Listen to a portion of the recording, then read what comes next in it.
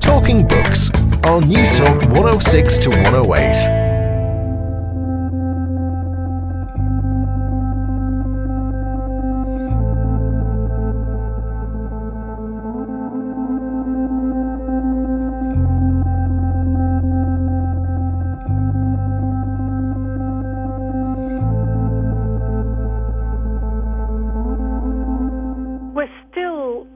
Quite sure really what to make of the novel at the end, and I remember as an undergraduate being set an essay question, the cause of Anna's tragedy is not rooted in social norms, and it's still a matter for great debate.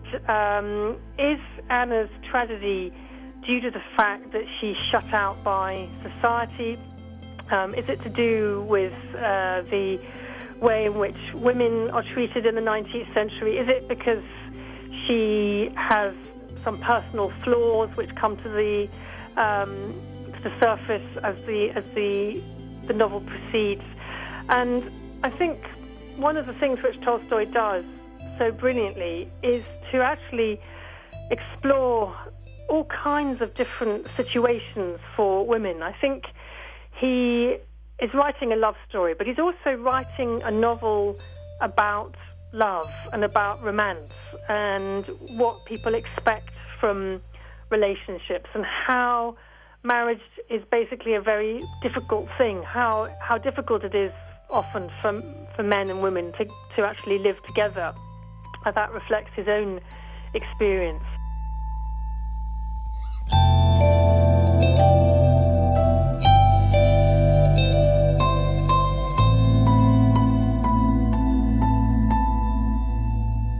Vengeance is mine, I will repay. The memorable, if a little unsettling words of Russian novelist and scholar Leo Tolstoy from the epigraph to Anna Karenina, published in book form in 1878.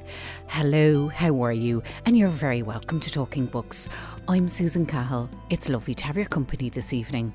What makes a great love story? Well, tonight in Talking Books, we're devoting the entire programme to answering that question with one of the giants of 19th century literature, Count Leo Tolstoy. This evening, I'm joined by writer, academic and translator of Russian literature, Rosamund Bartlett, whose understanding of Tolstoy, his complex psychology and literary imagination is second to none. Tolstoy doesn't actually give us any answers. He provokes us in all kinds of ways. And I think another really remarkable thing about this particular work is that whenever you read it, you can come away with a completely different reading of it. And even for me, between the different drafts of my translation, I found different things that I hadn't quite noticed before, or I read it in a different way. And that's an amazing thing, isn't it? So what is it about Tolstoy's Anna Karenina that so transcends the ages? Is it really a love story, and a very messy one at that? Or is the novel more an investigation into the institution of marriage, social rules and adultery? And ultimately, was it Tolstoy's unique psychological insight, his emotional depth and tenacity as a writer that made Anna Karenina the classic it is? Well, my name's Rosamund Bartlett, and I'm a writer, scholar and translator, specialising in Russian cultural history with a particular focus on literature and music. And I started out writing about opera, about the influence of Wagner on Russian culture. That was the subject of my first book. I've written a literary guide to Russia with a friend of mine, Anna Ben, and more recently I'm better known as being the biographer of Tolstoy and Chekhov and as the translator of their prose. I've translated 2 volumes of Chekhov short stories and the first unexpurgated edition of his letters, and the most recent thing I've done is to produce a new translation of Anna Karenina for Oxford Wells Classics. Big wide open question for you, Rosamund. Do you think it's fair to say that Tolstoy rewrote the history of Russia? And what I mean by that is that he created a very intimate, reflective and so very personal history of Russia. Well, I think he, in a way, is the embodiment of Russia, the personification of Russia. So Yes, he was very much a Russia recast in his own image, though, because he had a very specific interest in certain aspects of Russian life and absolutely zero interest in others. So you won't find any reference really to political activism. It's sort of dismissed when he writes his great novels, and you find very little reference to the kind of burgeoning middle classes, I suppose you might call them, at the very end of the 19th century. He's someone who really writes about his own class, which was the nobility, and his great interest, of course, was the Russian people, the peasantry. So it is a fairly one-sided view of history that he writes. Why do you think it is that when some readers hear the name Tolstoy or any of the great Russian masters that they go, oh, Jesus Christ, no way? Do you think it's that they're intimidated by the length of the book and not necessarily the storylines? And within all of that, do you think somehow what we have been brought up to learn about the likes of Tolstoy, that in some way it is this very heavy and academic and very dark presentation of a true imaginative genius that we're getting? Well, I think there are lots of things at play, and they're not terribly helpful, actually, because if you pick up a novel by Tolstoy and start reading it, you just get completely carried away and you can't stop reading. And I think that's not just my reaction. So I think Russia historically has always had a very, troubled history and a difficult history for its people, and literature has always performed this really important role in Russia by being a kind of second government. I mean, that's sort of not the case now, but for most of the imperial period and the Soviet period, it was definitely the case, and that meant that there was a kind of moral imperative to all the literature. So it was serious. And it meant that writers were aware of their status, and the ones who were really good felt that they had a mission to tell the truth. So in Russia, there are two words for truth. There's one that we know through that Soviet newspaper, Pravda, which is the sort of literal word for truth, and there's another one which is Istina, which is the kind of deep truth which underlies the sort of superficial one. And Russian is a language which often has more than one word for things that are particularly important. So given all of that, it means that if you're reading a Russian novel, it's more than just a novel. It's not just a story. And a lot of these great writers in the 19th century, particularly Tolstoy and Dostoevsky, actually tell you how to live, or they investigate the whole question of how to live and the meaning of life. So that is a bit intimidating, isn't it? And they are long novels, and it's a country with a lot of bad weather, as Voltaire said. It was winter for 9 months and bad weather for 3. So it's a long way away. It's historically been cut off from us by its strange alphabet, its different religion, its difficult political situation often, and I think that can be off-putting to the reader who doesn't know their works. And you can tire of the sort of seriousness and the snow and the cold. Even I do. I started learning Italian some years ago just to have a kind of balance in my life, because there's a sort of elegiac tone as well to a lot of Russian literature. However, having said that, I'll go back to what I originally said, was that, you start reading, and someone like Tolstoy in particular is just so unbelievably easy to read, and you feel he's writing about you, and that's a really remarkable thing, given that we're in the year 2016. There are books that really are for a lifetime, really. They're friendships, if you will. One thing that strikes me about Tolstoy is, as a writer, he'd an extraordinary insight into male-female relationships and the complexities and layers within it. He'd a remarkable marriage himself, and I know he had 14 children, and he had difficult chapters in his marriage to his wife, Sonia. Do you think that really was his magic as a writer, his deep understanding of humanity? Yes, undoubtedly. I mean, that's why we still continue to read him today, because he somehow engages with moments of emotional crisis in the lives of his characters, which are the same kinds of emotional crisis that we deal with now. And, humanity doesn't really change that much, and that is one of the great joys of music and literature and art, that there's something that we can draw from, even if we're living in a different country, in a different age. And I think Tolstoy was someone who actually was more than anything interested in his own psyche, and I think a lot of his writing life was a kind of way of documenting his own psychic evolution, and that unbelievable forensic investigation into himself ended up giving him insight into everyone else as well. And you could see actually him in all the characters in Anna Karenina, for example, not just the male ones, but the female ones too. But he was an extraordinary observer of the human condition, there's no doubt about that. A bit didactic and hugely philosophical in parts. Do you think in some way we can describe Anna Karenina as a love story, or is it really about social conventions and norms and about circumstance and fate?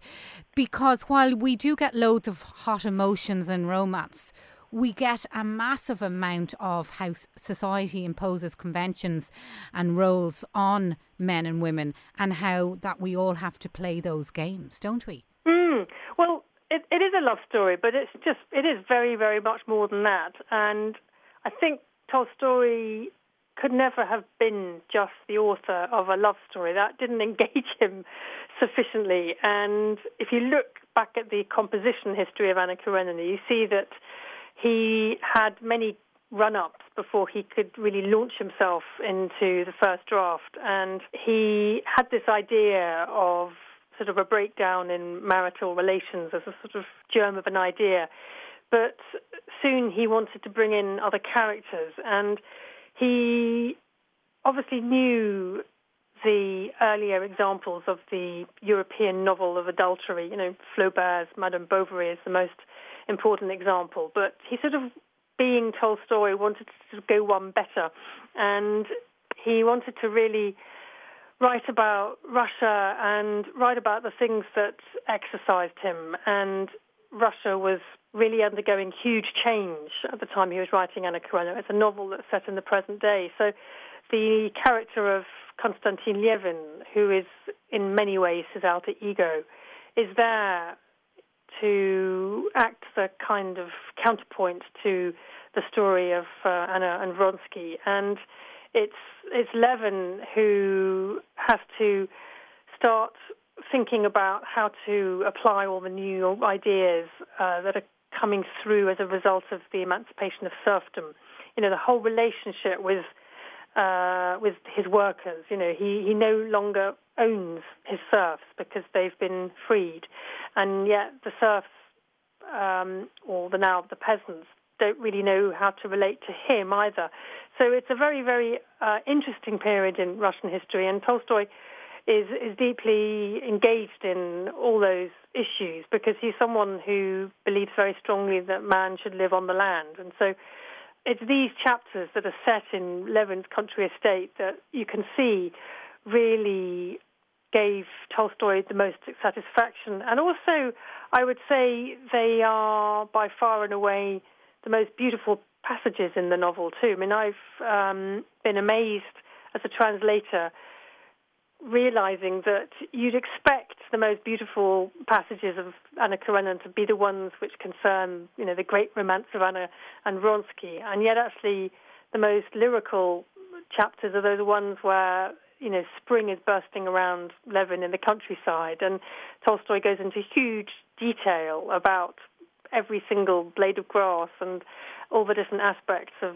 the earth coming to life after the long winter. So there's an awful lot in there, and he's also really interested in the sort of pernicious impact of technology from the West, and so there are all kinds of other characters who are brought in who discuss them with Levin, and they also include his brother who's dabbling in socialism. So there's very much more than just a romance at the heart of this novel. It's interesting how you describe how he paints pictures of the rural countryside and so on.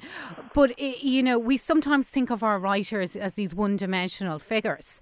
And he was very much a very spiritual man and loved the countryside and lived a lot of his life in the countryside. So it's possibly what we don't expect from somebody who's intellectually as interrogative and rigorous as he was. Sure, it's not. I suppose not. Tolstoy was a very practical man, and he's interested in actually the practical question of how to live. And he himself, yes, as you say, was living in the countryside, and he wanted to know how best that relationship could work. And there are some really delightful chapters when Levin goes out mowing with his peasants, and he wants to see what it's like. He really experiences the land himself in a way that perhaps his forebears would never have done. And that goes on. That's a sort of theme all the way through the novel, right down to the conversation in the apiary in part 8, right at the very end when they're thinking about what's going on with the awful situation in the Balkans, because the novel ends with Vronsky going off to war and volunteering for the Serbo-Turkish War at the end. Now, in your introductions to the Oxford World Classics, Anna Karenina, you write, Anna Karenina is one of the world's greatest novels and possibly Tolstoy's finest artistic work. And you go on to suggest that Tolstoy's existential despair throughout the writing of Anna Karenina possibly explains, or at least impacted on, the novel's brilliance. Can you talk me through that? Because I find that very interesting. Yeah, it is interesting. It's quite a dark novel, this. Unlike War and Peace, which is, you could say, a kind of pastoral work. It's one that looks back nostalgically to the era of the great Russian nobility in the beginning of the 19th century.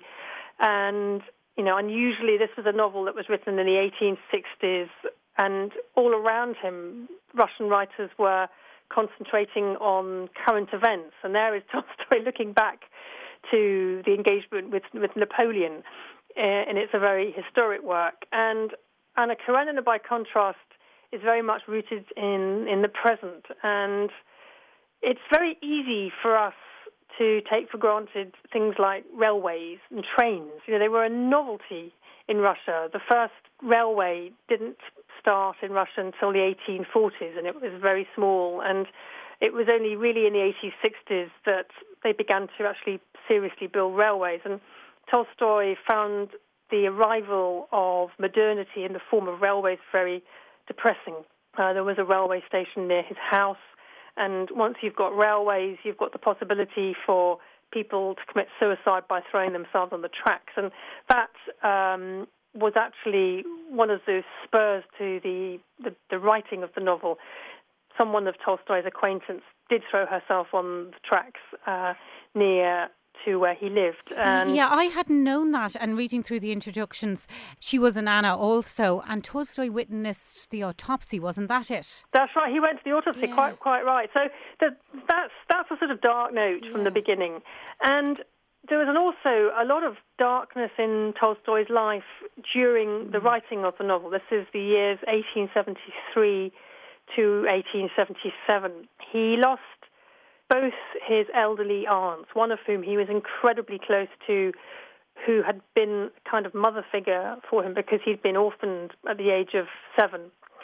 And both these aged aunts had come to live with Tolstoy and his family in their last years. And so that was bleak. And losing them was the last sort of link with his parents and the whole age of his childhood.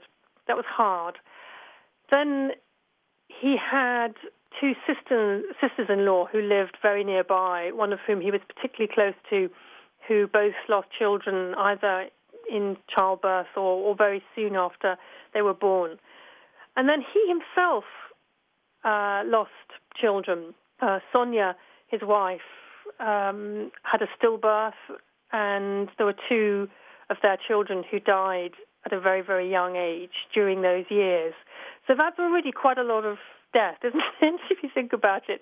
And Anna Karenina is striking in that there is one chapter which actually has a title, and it's death. It's the death of Levin's brother, Nikolai, and he is based on Tolstoy's two elder brothers who had died in the 1850s and early 1860s. So there's all that going on, and there is increasing tension with his wife for various reasons, and Tolstoy's wife, Sonia, was half his age. She'd given up a whole life of going to parties in Moscow where she'd grown up to come and live with Tolstoy deep in the countryside. You know, there weren't any telephones in those days. There's certainly not mobile phones or anything, any kind of communication other than a letter. And so she did feel very cut off from people her age, and she was immediately given charge of the household and was having children and being the housekeeper, and it was hard for her. And Tolstoy wanted her to keep having children. He didn't believe in birth control, and she got peritonitis during the writing of Anna Karenina and didn't want to get pregnant again for understandable reasons. And you see all of that reflected in Anna Karenina too, in the chapters when Dolly goes to visit Anna, and Anna tells Dolly that she is taking contraception. That reflects real-life events too. And so the marriage is beginning to come undone already in the early 1870s for that reason and for other ones as well. And Tolstoy is getting depressed at this point as well, and is thinking increasingly himself of suicide. And he writes later on in his life that, you know, he'd actually gone to the extreme of actually hiding rope lest he one day, you know, really took matters into his hands and ended his life. So he has lost his purpose in life, and, you know, writing War and Peace had taken a huge amount out of him. He'd spent a lot of time working in education and really felt very unsatisfied as a novelist. I mean, it's hard